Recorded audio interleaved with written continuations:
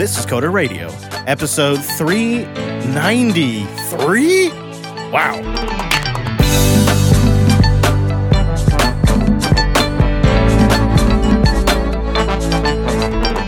Hello, everyone, and welcome into Jupiter Broadcasting's weekly talk show, taking a pragmatic look at the art and business of software development and its related technologies. This is a William Shatner to the intro, but I'm not William Shatner. My name is Chris, and this episode is brought to you by a Cloud Guru. A Cloud Guru now includes Cloud Playground, so, go spin up an Azure AWS or Google Cloud Sandbox. Boom! On their dime, not yours. Get certified, get hired, get learning at acloudguru.com.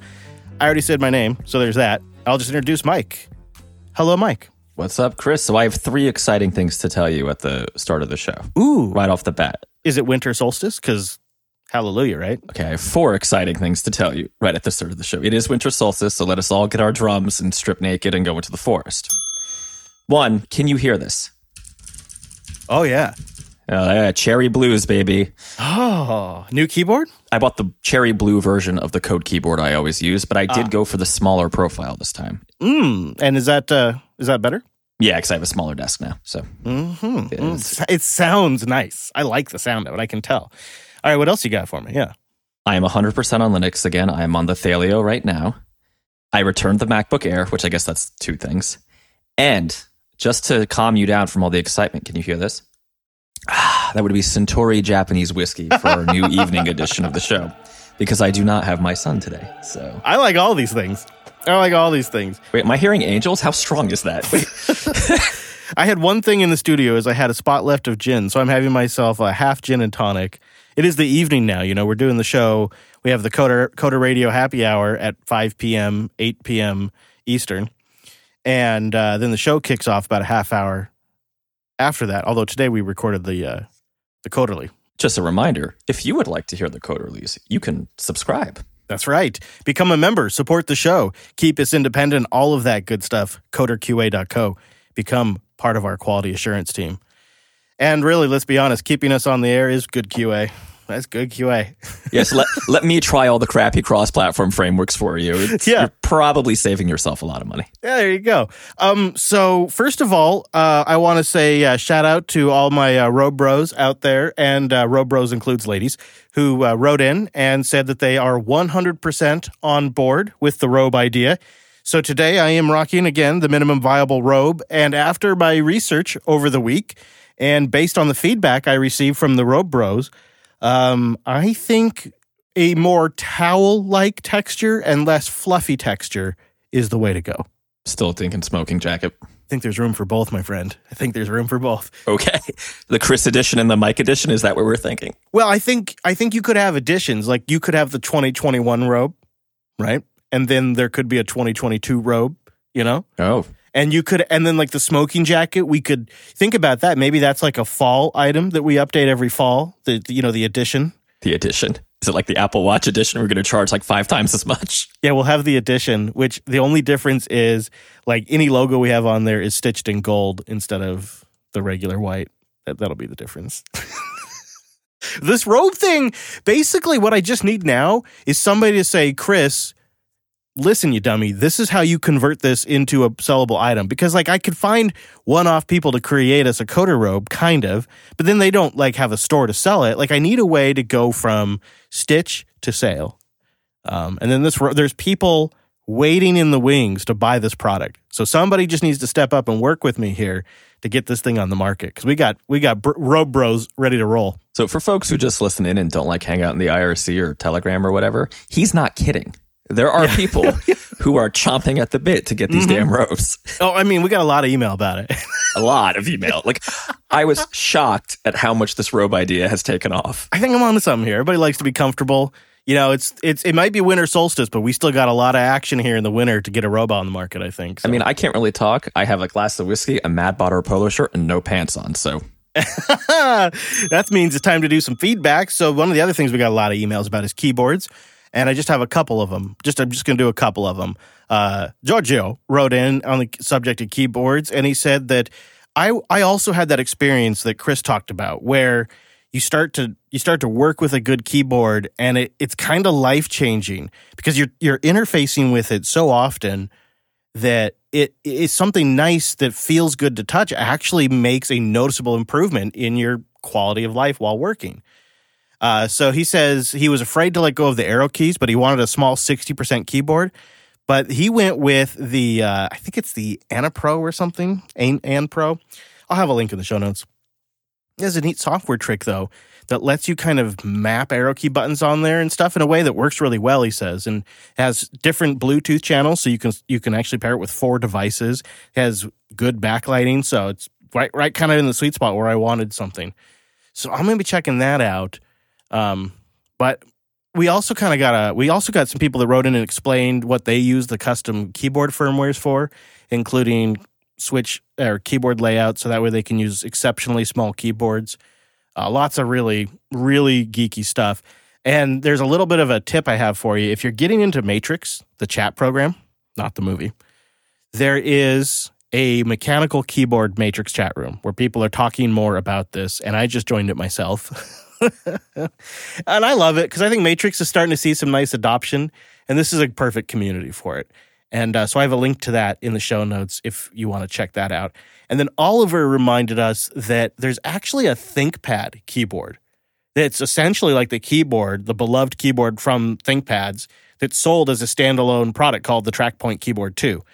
And I'd forgotten all about this, but I know, Popey from Canonical, he loves these things. I know he swears by it. He even has the TrackPoint, the little red nipple in the middle of the keyboard. Link to that in the show notes as well. Lots of good feedback on keyboards. There's people too that are just now kind of catching up. And so they're like, oh, I have to respond to the keyboard stuff. It's cool. I'm not saying all of it's going to make it on air, but I will read it. And I do respond to a lot of it too when I'm going through and reading it. But we have to move from keyboards to chairs, Mike. Just a like offshoot of the conversation we started last week about work from home setups. Nicholas writes in and said, you asked for feedback on how we changed our workspace while working from home this year. This one isn't directly related to interfacing with the computer, but I recently upgraded my chair, which, I previously used for maybe 2 or 3 hours a day before working at home, but then had to increase that considerably. So I went from an executive style leather chair, I used to have one of those, to a proper tasking chair, he says, with a steelless case leap. And he goes on to say, it made a huge difference to my back and neck pain. Having proper range of adjustments that you can make throughout the day is so much nicer than being stuck in the exact same position all day. So out of curiosity, what chairs are you and Mike using?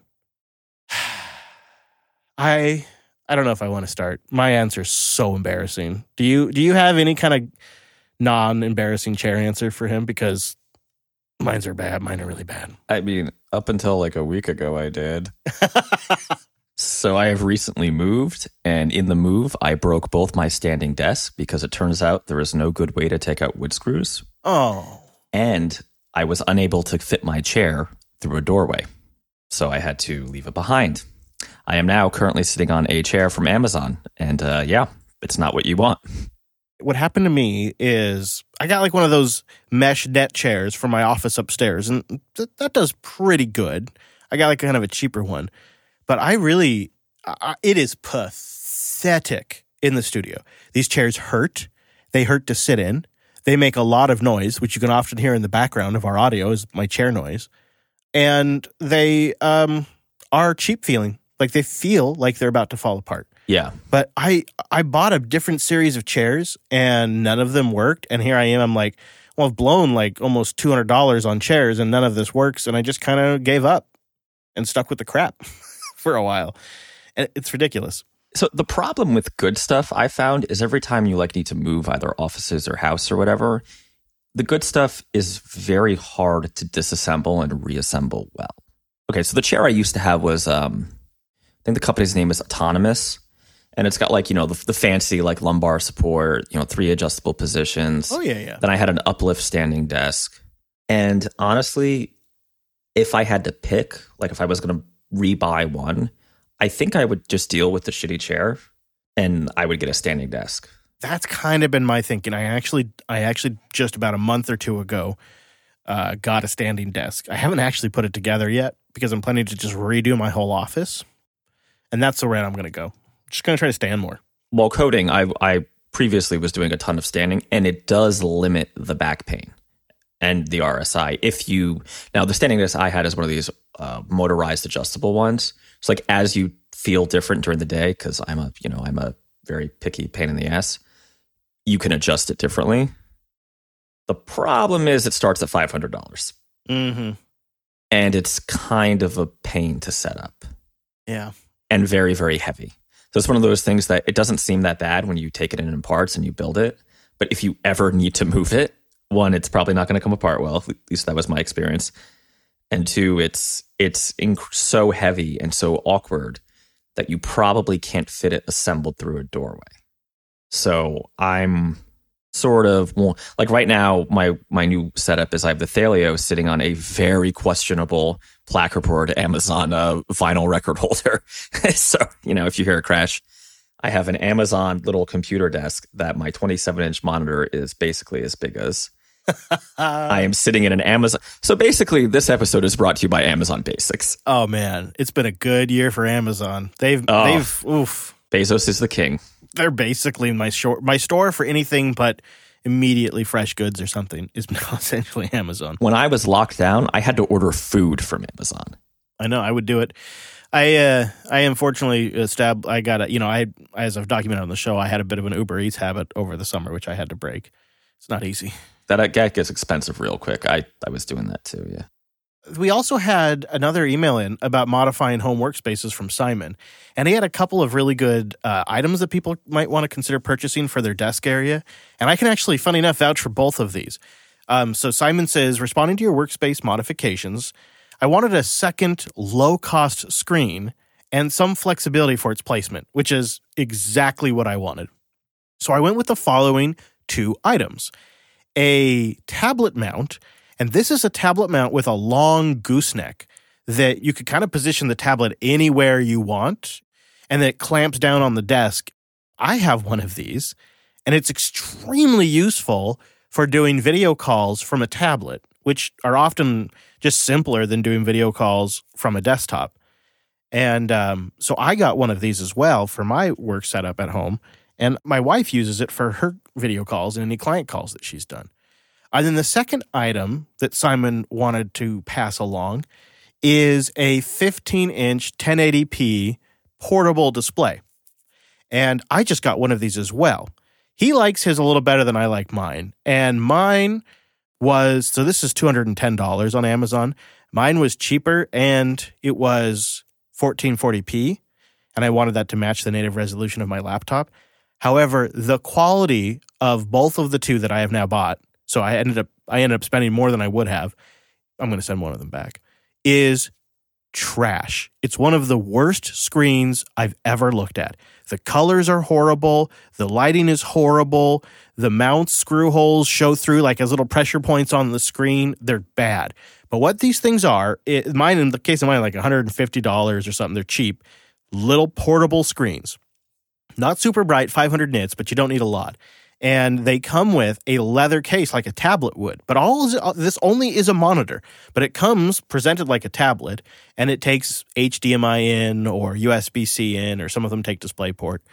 And it is such an easy way to quickly add a second display with some decent resolution to a workspace. So if you have a laptop or you have a limited amount of space, you can get this mount that Simon's talking about, this gooseneck mount, and you combine it with one of these portable displays, and you have yourself a really simple second screen. I actually just mounted mine to my monitor mount, and I like it a lot because it's essentially the same size and same resolution as my laptop, and I just really need it for text chats and terminal windows.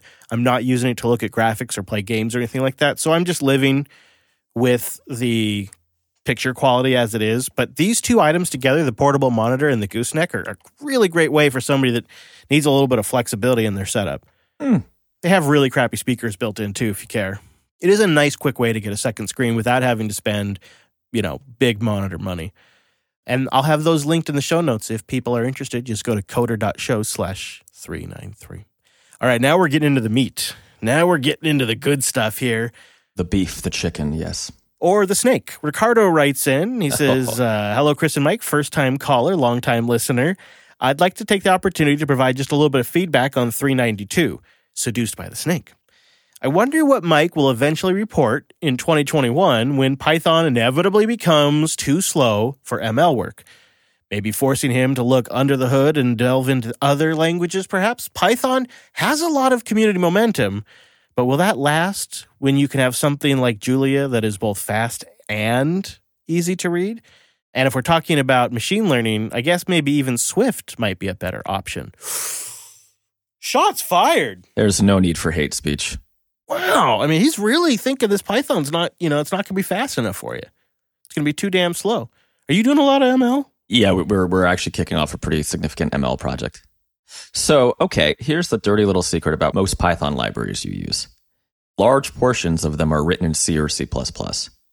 And a certain maniac you all know and apparently like to know which keyboard we're all using Yep. can also write those in. Get ready for it. Are you ready? Rust. Oh my God. Oh my goodness. So when you need performance, it's either C++ or Rust. But for the just application logic, you can totally use Python. You have a good point that Python is not exactly the fastest language in the world, but neither was Ruby. I would argue a little bit that when I say ML, I mean TensorFlow, and Google has done a pretty significant job of making the TensorFlow libraries that interface with Python very fast, granted by not writing them in Python for the most part.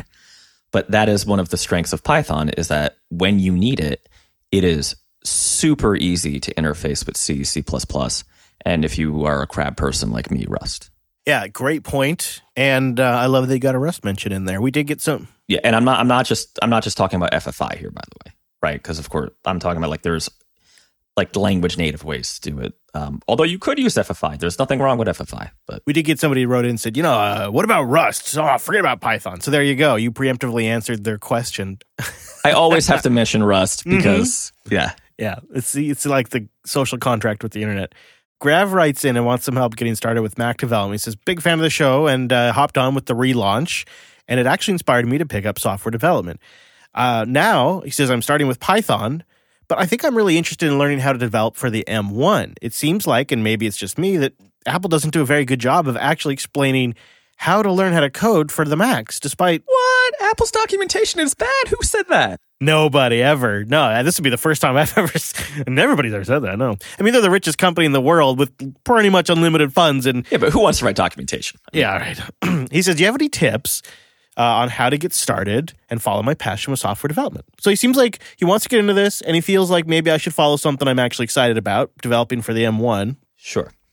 But yeah, geez, it feels like now is the hardest time ever trying to pick how to develop for the Mac. That's exactly what I was going to say. So you have picked the most difficult time to start developing for macOS, ignoring the M1, because the reason you could write Mac GUI apps in Python, no problem. The problem is many of those toolkits are not ready for the M1 right now. The other problem is macOS itself is transitioning, as is iOS, but the transition is a lot more dramatic on macOS. I got to go a little deep in this for it to make sense. All right, buckle up. All right. Back in the day, we had something called AppKit. AppKit had a separate app called, I believe it was Interface Builder. I think they still call it that now, but it's built into Xcode. And it used a system called Springs and Struts. That was basically, if you've ever used NetBeans, so yay, old reference, you know what I'm talking about. Then came this little darling called iOS, which had something called UIKit, which kind of used Springs and Struts, but not really, and quickly evolved and blah, blah, blah, blah, blah. It was basically a much more modern implementation, not built off of, but certainly inspired by AppKit. A good example is the way table views work in AppKit is basically insane, but the way they work in iOS is much easier, and in fact, they've simplified them again with the release of Swift. macOS is finally catching up, right? So let's just say you're sitting there greenfield and you're saying, I'm going to build a Mac app to do whatever it is that you want to do, right? I don't know, stalk Chris's Twitter feed. You have several choices, and these are all native choices. Old school AppKit. That is probably not the right choice because it's obviously on the way out.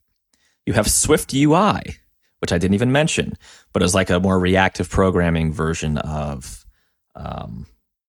doing it, right? So it's more declarative UIs, things like that. But that is very new and kind of rough right now. You have the weird UIKit inspired additions to AppKit with like the relative layout stuff. That's also on the way out. You also have, oh my God, Catalyst, is that it? Right? Where you could write an iOS app and run it on the Mac. That comes with tons of limitations though. But that might be the least insane option.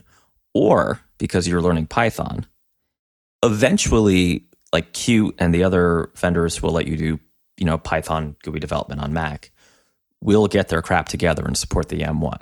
I wouldn't be surprised if that's like January. Yeah, soon. So maybe you just develop it in a third-party toolkit. Now, things get rough if you want to go into the Mac App Store, because now you have to be a little more careful about, well, does this toolkit, can I see this? Oh my God, app notarization. Can an application, a binary built in this toolkit, follow the Mac OS notarization guidelines? And I'm not going to go into that, but if you want to be on the App Store, your best bet is probably something that can do notarization. Yeah, like it sucks right now. This is the worst possible time to be doing this. I think too, like to truly have some level of success on Apple's platforms, you typically need to be skating to where their puck is going. And I would think now, if you were going to build an app today for their platforms, I would be investing in the technologies that let you deliver that app on iOS, macOS, iPadOS. You're probably going to see more success there just because that's where Apple's going to be putting their efforts in both probably back-end development resources, but also in marketing and promotional resources. So you bring up a great point, Chris. There is a fourth option. Yeah. He just builds an iPad app, right, in Xcode and Swift UI. And ships it for the Mac. And just ships it on the M1. Yeah. Right. And now you're going to be limited because obviously it's an iPad app. But Chris is completely right that in a year, it's very obvious that they're going to keep blurring the lines between, iPad and Mac. So I'd probably go that route. He's right. Yeah. And the reality is, if you're successful at it, you'll be able to monetize it pretty straightforward in that dynamic. I mean, it doesn't work for every app for sure, but also the iOS is such a bigger market too, if you're actually trying to like sell it. Yeah. All right. So Dom writes in, he wanted to know if we had heard of another kind of organizational technique. He says, by the way, he's also someone in the market for a bathrobe. A lot of people were. I appreciate that. Everybody keep letting me know so I can gauge the interest. He says, you mentioned various agile techniques from time to time, but I wonder whether you're familiar with weighted shortest job first. Okay, so I hadn't heard of this. Have you heard of this before? This is new to me. I have no idea what that is. Okay. Well, he says the principle is simple. You work out the cost of delay, effectively the value, of a piece of work, and then divide that by the effort it would take to deliver it. Repeat this for each item of work and see where it comes out with the highest number. If you don't know the cost of a delay or value for the effort, estimate it. You can do that however you like, but the best way I find is to use a certain sequence, abstracting that. So he says, then I abstract that problem somewhat using a nonlinear sequence, which will help you focus on what is really valuable. Boy, he's really nerding out on this. He says, the result gives me clarity, and it helps me reach realizations, and it's been a quite useful exercise for me. So it's interesting. So he kind of looks at the effort. He looks at how much it's going to take, and then he divides things up. And he also weighs in what's going to have the most impact if I delay it. And then it's essentially like a systematic approach to the squeaky wheel. It gets the grease.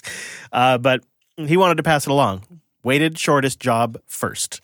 I've never heard of that. That's an interesting approach. I like the name, I got to say. I like it. Yeah. We would like your feedback, including what you've done for your work from home setups over the year to make it a little better for you, or whatever your new normal workspace is. I just posted some pictures of my current setup, Instagram.com/InstaChrisLass. I don't Instagram much. You're on Instagram? Well, where do you post pictures now if you want to be able to link pictures to an album? Me, I post them DMs on Tinder, but that's different. Yeah. I mean, I'm not, so that's what I use it for. I'm like, I can put a link to that in the show notes, but I don't really, Otherwise, use it. So it's not like a great way to get a hold of me. People do it. Try, though. Yeah, everything's got DMs, Mike. Everything's got DMs. The best way, if you want to get a hold of us, is to go to coder.show/contact and send us in your work from home setup mods and other topics we've talked about, too. If you're catching up, you can still send us in your feedback because it's still nice to get people's thoughts and kind of get a snapshot of where the audience is on some of these topics. So even if you're in the back catalog and you feel like we've moved on, you can still send us a note. It won't necessarily make it on air, but we'll still take it, and we'd love to read it. And if you want a bathrobe, Chris would really love to hear from you. That is for sure. That's going to the top of the list. Linode.com/coder. Go there to get a $100 60-day credit towards a new account, and you go there to support the show. Linode is my cloud provider. I started using them a couple of years ago after I'd sold the business because I knew I wanted to separate out the work stuff and the personal stuff. And I tried Linode because I'd seen them around forever at a lot of the events I'd gone to. And we'd even kind of made eyes at each other a couple of times and like, hey, you want to do something together? But at the time I had another sponsor, so it didn't really fit. But I could sense that they were genuinely a member of the community. And I could sense that I was drawn to their kind of freewheeling independent style that lets Linux users go a little bit further than the other providers do, but also makes it totally approachable if you're not an expert. And I was like, I get that. I like what they're doing there. I'm going to have to check back in on this. So when I had a chance to set it up brand new for myself for the first time, I had to try them out. And I didn't get a $100 60-day credit like y'all do. I paid for it. But if you go to linode.com/coder, you will get the 60-day $100 credit. But what I really get about them is their love for Linux and open source. And they support open source initiatives that I've benefited from, like Linux Fest Northwest. You know, I'm like this year not being able to go to these conferences. I am so grateful for the companies like Linode that made those events possible. And man, do I look forward to them coming back. And of course, they're sponsors of Kubuntu. I may get into Plasma a little bit later today. I think it's one of the great desktops for Linux out there. And they've been a sponsor of the Kubuntu project. They started in 2003 as one of the first companies in cloud computing because they saw where this technology was going. They understood what it could do, so they got there before anybody else. I can really respect that too. And unlike entry-level hosting providers, they don't lock you into their platform. They let you get access to customize and control your server to fit your needs. And they have tons of easy-to-get-going stuff too. If you're just looking to get the base system deployed and then start using your application, they've got one-click deployments for tons of apps or base systems. Just over the weekend, I set up another Ubuntu LTS with Docker. And then just from there, I'm up and running with my applications in minutes. Try it out. Linode.com/coder. Go there to support the show and get a $100 credit. And thank you to Linode for making it possible for this show to be free. Linode.com/coder. All right, Mr. Dominic, we've been dancing around this for pretty much the whole episode. The snake love is super strong. We kind of made it official now on the show, but it actually senses like, to me, based on some of the conversations we've had, I think this is a bigger change and shift for you than probably what we even managed to convey on the show. Like, this is like foundational shift stuff here. Yeah, so I think if you are a Coderly subscriber, you can hear the business rationale for it. Wink, wink, nudge, nudge. But basically, long story short, I am going deep for myself and my company into Python. Just the Cliff Notes version. If you want the details, you have to subscribe. See, Chris, I'm trying to make us money. You know what? You're getting on your game. I can tell. I'm getting on my game. Look at this. Switching between a bunch of different software stacks kind of makes no sense. Rails has been great, but as we move into more embedded things, and we still do a bunch of Rails, so if you happen to be one of our Rails customers, don't freak out. But as we move into more embedded stuff, Python has become a bigger, just a hugely important part of the business as we're moving into more ML stuff. And actually, Rabot has been rewritten in Python. So there's a lot there. So real quick, some fun facts about Python for those of you who are toiling away in the Swift sulfur mines. Oh, yes. There is a schism between Python 2 and Python 3. I don't think we need to go into this because it's been years in the making, but basically they're effectively different languages. I know somebody's going to email in and say, well, technically not, but they're different, right? So when I say Python, I always mean Python 3. Right. I know that just from the Linux side, when systems transitioned from 2 to 3, it was a big deal. It was a disaster, right? It was, yeah. frameworks that I have been enjoying. Flask. For those who don't know, Flask is like the Sinatra equivalent for Python. Sinatra is a Ruby web development framework, very thin, very lean, kind of, it gives you the basics and you have to scaffold up to what you want. But thanks to Wes Payne for recommending Fast API to me several months ago, because damn, I am loving Fast API. Oh, great. Yeah, really cool framework. Gives you a lot of what you basically will need for a web application, but doesn't kind of get in your way. It's not super heavy, if that's a way I could say that.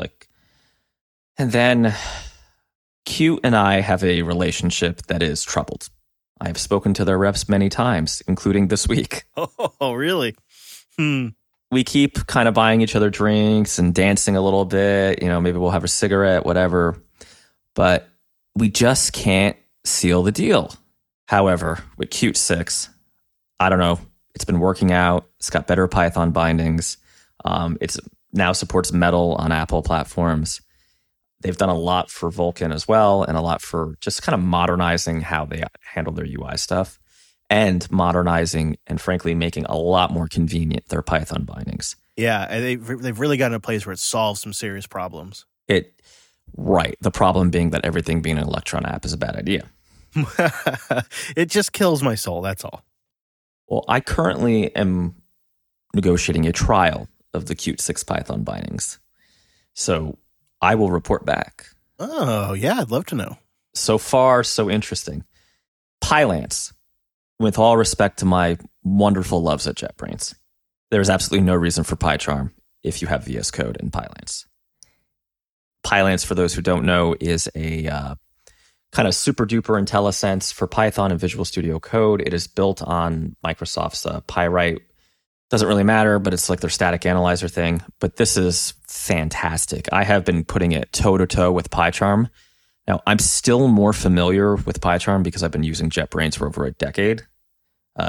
Those who don't know, JetBrains makes a bunch of IDEs, right? PyCharm, RubyBind, IntelliJ, which is probably the one you actually know, and WebStorm, which is probably their worst one. This is a killer. Like VS Code with Pylance, I'm constantly impressed with like the little mistakes it finds and the little suggestions it makes. And it's not even a 1.0 yet. It's a dev preview. I'm looking at their screenshots on their GitHub, and this looks killer. It's killer, and it can figure out what frameworks you're using and all that kind of stuff. So if you are a Python dev or you're like one of our writers learning Python, go ahead and try VS Code and go ahead and activate Pylance. I think that'll be enough for you. I should also add that the Python support in VS Code has line-by-line debugging support, and it is very good. So you can basically ladder up to a full IDE if you want to. Yeah, that's nice. And it works great on Linux. So, oof, jeez. And it weirdly renders fonts better than JetBrains. Sorry, guys. I'm going to say that every week until you fix it. Oh, JetBrains. And you know he loves you. I do love them. I've been a customer for over a decade. I mean, it's just the font rendering on Pop is like not great. So I'm just looking at this Pylance, and this seems like this would be fantastic if you're just learning too. We'll put a link to that in the show notes. I mean, I guess we should talk about the snake in the room. Yeah, okay. I spent several years making fun of Python because I was a Ruby fanboy. And I am still somewhat disappointed that the Ruby community sort of kind of, missed the boat on the ML stuff and this embedded stuff. Yes, there are projects out there, but compared to what the Python community has managed to do, it's not worth it. We're going deep on Python. I don't even know what to say. I don't mean for this to sound like it's gonna sound, but okay. Well, so like from a business standpoint, sometimes it's nice to hitch your wagon to something that's flashy because you can kind of ride the coattails and get adoption because people are interested in the new tech. And I mean, I think that was legitimately part of your angle in the past. This is like on the other end of flashy. This is whatever the opposite of flashy is, dull. Right? It's just it's just good standard home cooking. It's not getting featured much up on giant tech keynote stages that's going to drive a lot of product.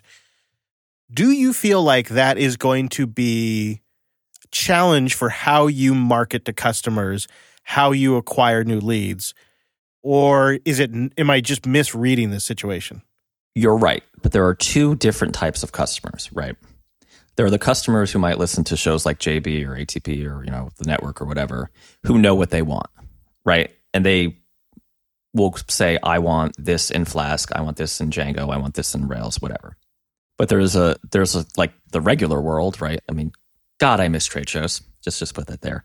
Who I'm never going to tell them what I'm doing this in unless they ask me, right? But by standardizing, there's an internal benefit to us building our libraries, building our internal tools, all in the same language. It makes, not to sound like super like horrible bougie capitalist here, but it saves me from the, there's this one dev who is the only person who knows how to do this. And when he or she leaves, I'm, forked, right? Well, also, I think focus, Mike. I mean, focus and simplicity are, but I think they pretty quickly translate to savings. And less cost overhead means more revenue. Less cost overhead means more profit too, right? Because if the revenue stayed the same. Well, yeah. The other thing is the flashy stuff was always about mobile, right? And I went into this in the Coderly episode a little more. But the type of customers I'm dealing with now don't really care about trying to get on TechCrunch, right? They want their farm, like I'm thinking of one in particular. They want their farm where they're, picking their produce to be automated and to work, right? Or they want their maintenance factory to work. Right. And if we can build them something on either Raspberry Pis or some other embedded system, hooking up to a Flask, up to a SUSE server, because of course, running Flask, they're super happy, right? And that can all of those problems I just described are Python is very suited to solve. What I love about it is it's so practical. It's so rooted in solving a real world problem that is kind of divorced from all of the hype and crazy stuff that goes on in the tech industry. And it's tried and true, and it is easy to wrap your head around. Like it's like, I kind of snicker at it being SUSE, but there's a server component there. Well, it could be Debian too, right? Doesn't matter, but yeah. Sure, yeah. And that requires software development, but there also could be some support services that are, like a support contract that is wrapped up in maintaining that server and the software that runs on that server. So there's obvious paths to ongoing revenue, but there's clearly lots of projects that are one-off. And you're so right in that it means that you standardize on a skill set that it's much easier for you to find. It just seems like there's so many upsides because it even just clears up like having to have a bunch of different tools or having to have different operating systems. Like all of that just kind of collapses. Exactly. It also solves. So let me give you a real world problem, right? So the first version of Rabot, our automation tool, was written in Ruby. We quickly had a problem in that all of our customers, or the majority of our newer customers, are specifically requested Python. Uh-huh. And yes, you can interface Ruby and Python 3. FFI is wonderful, right? But it's not exactly clean. And as the code base was going to grow and we realized we had some technical debt that needed a big refactor, it was like, well, hang on. We have two guys here who are Ruby developers. One of them manages all the devs, and one of them is me, the president of the company, who does all the sales effectively. Right. Maybe that's not what we should be doing, right? Considering we're both booked out on ongoing Rails projects right now, completely. But we have all these other developers who either already knew Python coming in or want to learn Python, right? Who want to just retrain in Python from like mobile or whatever. That kind of help. That's kind of great, right? Because then we can have a mentorship relationship where the folks who knew Python very well can help the people who didn't. And as we scaled up, we were able to, over the years, say, okay, well, we have one Python project now. So we're going to put the senior guy who knows Python on it and pair him with somebody who's done some Python, right? And then we're going to just, as people got better, because these are all experienced developers. None of these are like, super, they're not greenhorns. So they've done a ton of Ruby. They've done a ton of, whatever, usually C#. It ended up being that after I would say like 3 to 6 months, we found that, well, actually, as we became more familiar with some of the common Python packages and some of the tricks with how to we had the email out performance, right? How to optimize Python in certain situations, particularly embedded. Mm-hmm. That institutional knowledge is now shared with everybody. And we're at the point where if somebody has a question, they just toss it into the general chat in Slack and it gets answered in like 5 minutes and we're off to the races. Right. So it's not one guy that knows it. Everybody knows it. Right. It's the big schism right now is honestly the VS Code people versus the PyCharm people. Because we have a few older gentlemen who are like, you will pry my JetBrains from my cold, dead hands. Why am I not surprised? Yes. That's a great point that is also, and it of course, it's even more beneficial when it's the same tooling, right? Like one of the things that I really appreciate about Drew is we're all kind of using the same tools now. And so and Drew's usually always figuring stuff out. And when he figures out something new, he shares it with Wes and I. And before we were all a team, that kind of thing never happened. So I know exactly what you're saying because it's like the rising tide lifts all of the boats in the company. And that's a great example of why flattening out the stack and simplifying has obvious returns that you won't even really think of when you're considering doing it. I mean, you might, that one, but there's a lot you won't. And I don't know if I would have thought of that. Well, I could give you another one. Just it's kind of related, but since we're most of us I'm kind of one of the Ruby holdouts because we just have customers who have Ruby stuff, right?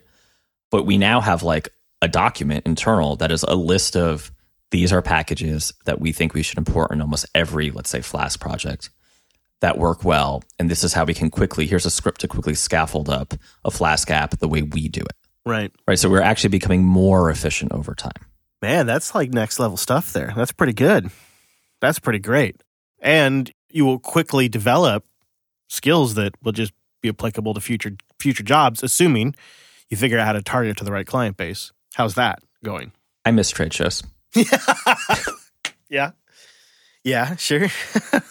That's where like the hype train being turned up to 11 on some platforms can be beneficial because it's just sort of, it creates a need that has to be solved for people to make money solving. So listen, if you have an iPad at a trade show and you can show a demo of like automating something that you think the people there need, they're not going to ask you what it's written in. Yeah, that's true. That's true. Home Assistant, which is, I think, one of the coolest open source projects out there, all Python. Well, I think so. Yeah, it's a pretty complicated Python app. I'm sure it would be better if it was in Rust, though, right? Of course, right? And maybe one day there'll be a fork. So, speaking of things that are going to be rewritten in Rust, how's your Microsoft Edge on Linux experience going so far? I kid about the Rust rewrite, but I needed the segue. Honestly, I think the only thing that could make it better is rewriting it in Rust. Oh, haha. Still, so really? I love it. It's my default. Come on, the thing doesn't even have sync yet. I can't. I don't want to sync. Oh, really? Why would I sync? Oh, you got to be kidding me. Because, well, I mean, do you use bookmarks? No, what are you, nuts? Okay. I use bookmarks. I pin 2 tabs. Gmail, which is my work email, and Twitter. That's it. Yeah, I guess. No, I love it. It's fast. It does not spin up my Thalios fan quite as aggressively as Chrome, which is odd because it's Chromium under the hood. Although, I'll point out, I had to send you the link before the show. Wow, okay. So you had sync. Right. Right, because on Chrome, on the iMac Pro, I had the Squadcast thing bookmarked. Yeah. I will bookmark it right now. They need the damn sync, though. That's what they need. I might actually, because it is frustratingly decent, I have to admit. And you basically get all the advantages of using Chrome without all of the stuff that Google's added that, there's like a remote desktop protocol built into Chrome, and there's a remote desktop server. Like Chrome is effectively an OS, right? Yeah. It's gotten to be a bit much. So I do like it there. I have it still installed, but I have to say I haven't really been using it much because it lacks the sync. So right now, my whole setup is I got rid of the M1 Mac, which people just on Twitter can't believe it. They don't believe me. No, they're like, no, you're nobody returns an M1 Mac. How? Never. Honestly, my workflow on Pop is just more efficient. And now, granted, I still can't change my desktop background automatically because we can't fix GNOME extensions. I'm sorry, GNOME broken extensions. Yeah.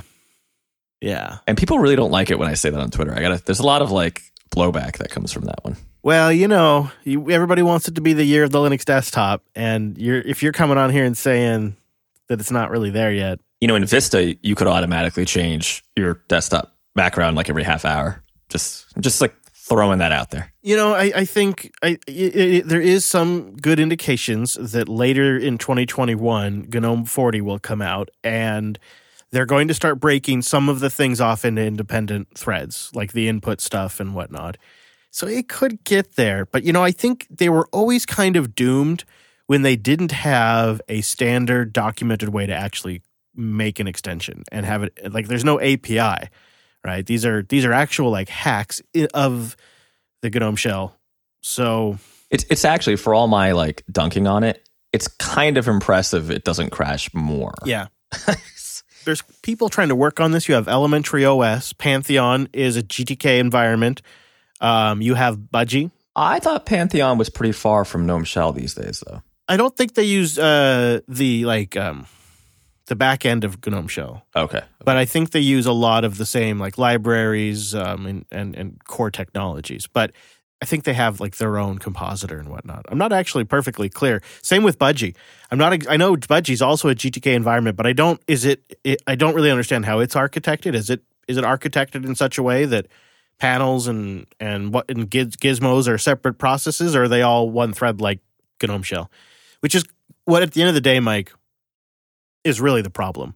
The problem is that an extension is capable of taking out your desktop, and it's even significantly worse in the Wayland future that we're all heading towards, because in the Wayland future, Mutter is also your display server. And so when it crashes, it takes out your entire session, and you go back and it restarts. And it's a significant more of a crash than what you get now with X11. So as a guy who runs Linux, like, to do his job, right? And I am a bit of an enthusiast, but I'm not like, if GNOME Shell crashed every day, the iMac would be hooked up so fast, your head would spin.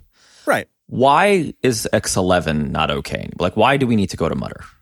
So Mutter is okay. Well, let's back up. So Mutter is essentially a Wayland client. It talks Wayland. The thing about X11, the short version of it, is that it actually needed to be replaced about 20 years ago. Fair point. It's very old, yeah. Architecturally, it's very hacked together. Security is poor. Applications can spy on each other. There's significant vulnerabilities that have been patched, but are kind of fundamental to how it operates at the same time.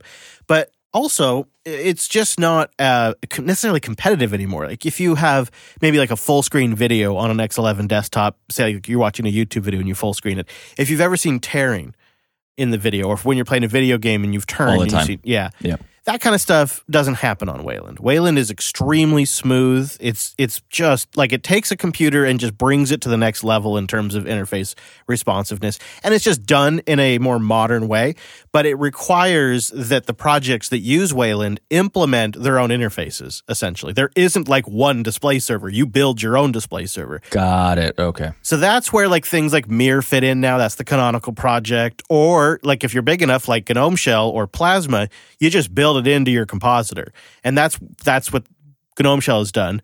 But the problem is, when GNOME Shell crashes, Mutter crashes. When Mutter crashes, you lose your entire desktop session. You go log back in again. Everything's closed.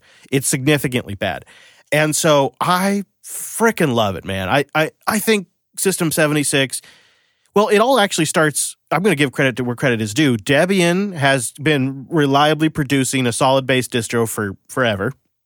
Canonical has done a fantastic job repackaging that up into a product and into a fantastic desktop just on its own.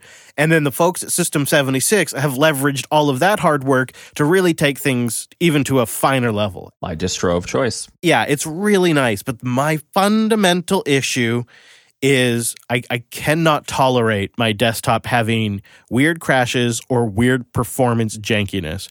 And I also just was constantly struggling with my 3-monitor setup, to the point where I'd often have to reboot my computer to get everything working again, and very frustrating. And so I switched back to Plasma, and I don't generally go around telling you should switch, but it may be worth looking at, because Plasma is architected in a way that is much more modern.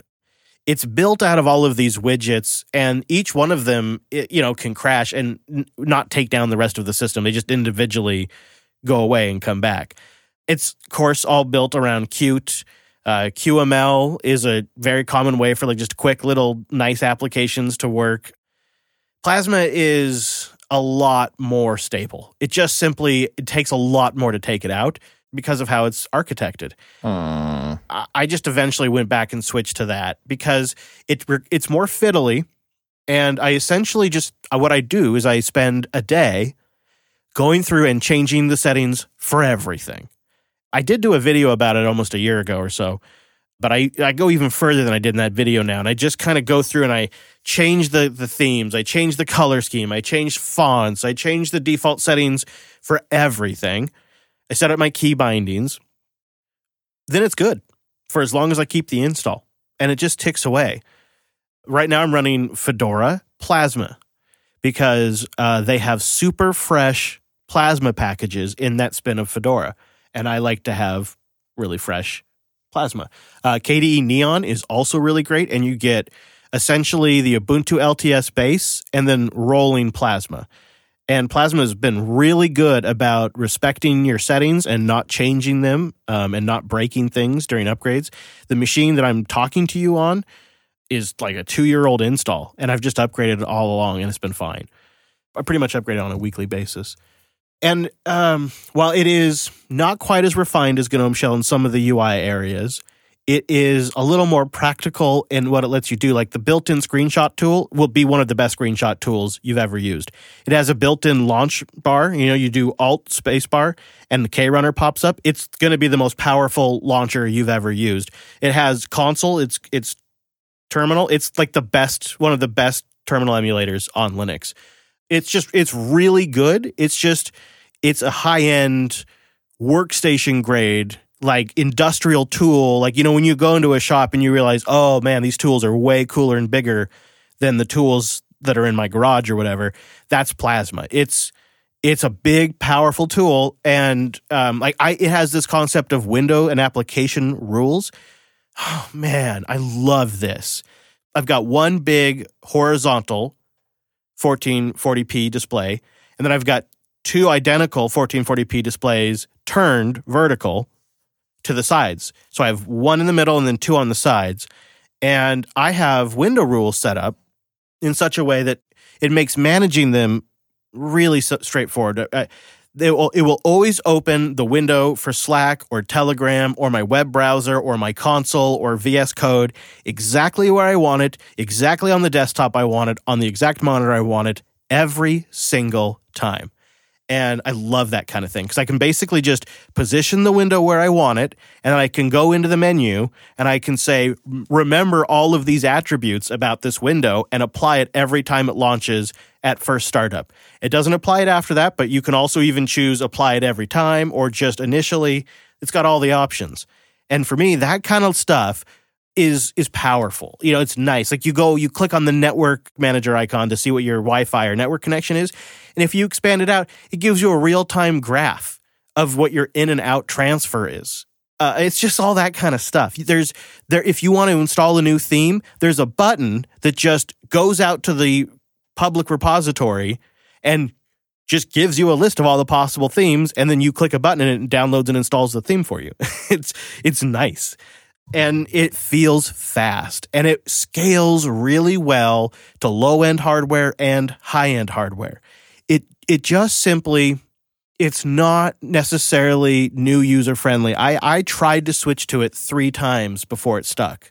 And I have used Plasma on and off since it was called KDE, and it was like at version 2.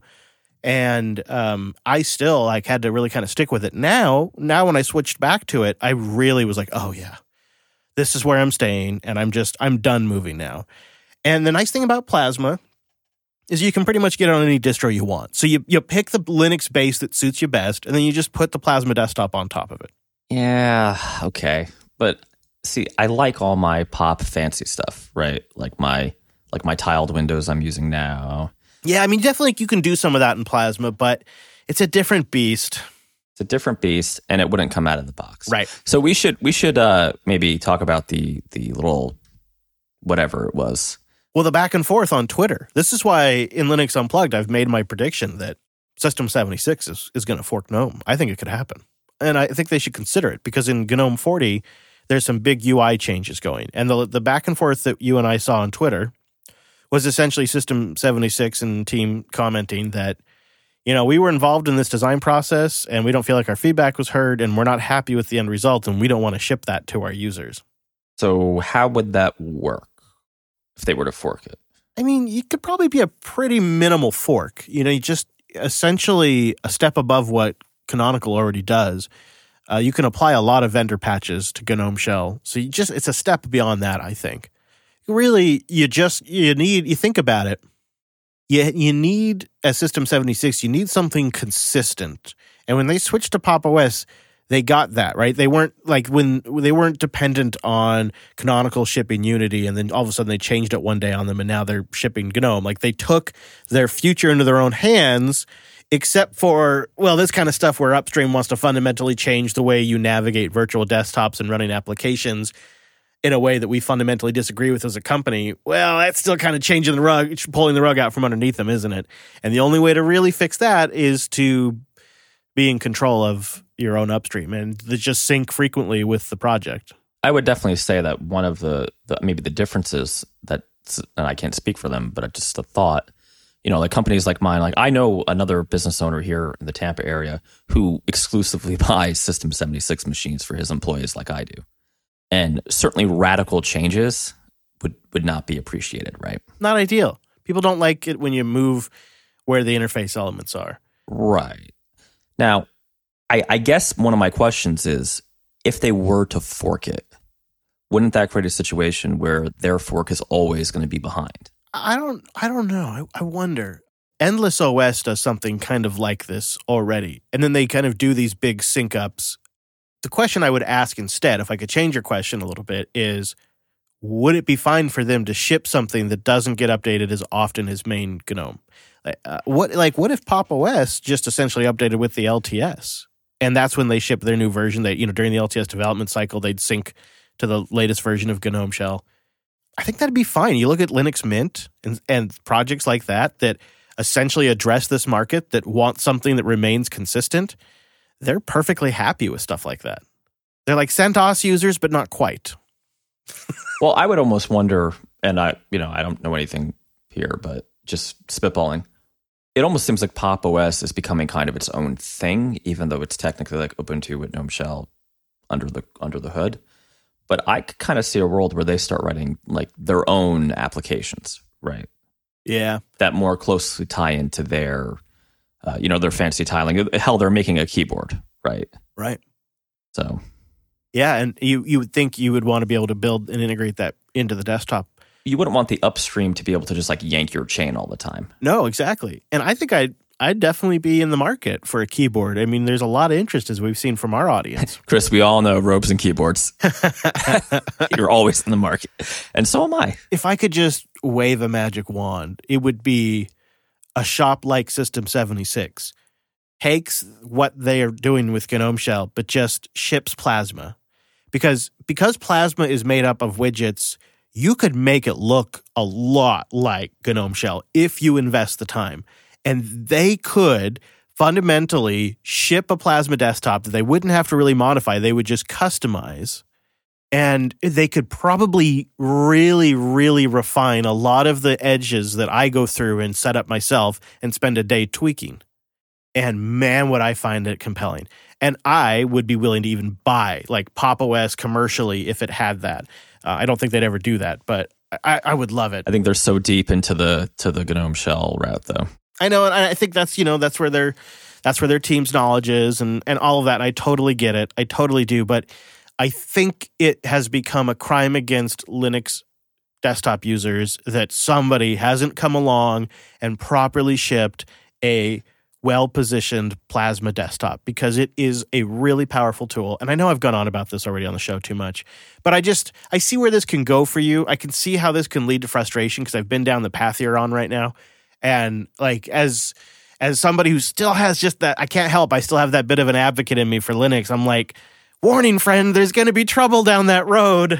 You may just want to take a different route now. I know the mountain looks tall, but in the long run, it'll lead you to a beautiful valley. Well, it's almost the classic software development problem that GNOME has, though, right? It's you have this awful technical debt, and I have interviewed and spoken to people from the GNOME team on my other show before. I get it; they're good people, but like, if you can't solve the extensions blow up your entire session problem, maybe you need to do that first, right? Like, you have to pay down the debt. And the understanding I got from them, and I've gotten from other people in the community, is the daemon is so powerful at this point that the young priest and the old priest have already jumped out the window. Yeah. The Exorcist, right? I think the problem is that there's already so much momentum on this system. And because they never had like this widgets concept, these plasmoids that are written in QML. Right. They never had an API where they all talk to each other. They never had that. Now you look at the SUSE desktop or the Ubuntu desktop or any like popular GNOME desktop with the exception of Fedora, there's a lot of brand work that goes into that desktop that utilizes these things that are officially not really supported. Like, technically, they're not even a fan of theming. They don't really want you changing the theme either because... I know. I've heard the lengths that System76 had to go to. Yeah. Their idea is that, of course, developers are building applications expecting to look like this on people's computers, and then they go switch the theme, and then they bitch that something doesn't work right. I get it. Yeah, I have that problem all the time, right? So, but I will just, like, from a business perspective, we just went from Mac OS, I mean, it wasn't just, but in business time, it's not that long, right? To standardizing on POP. To now consider switching to KDE or Plasma would be crazy, unacceptable, right? Yeah, I know.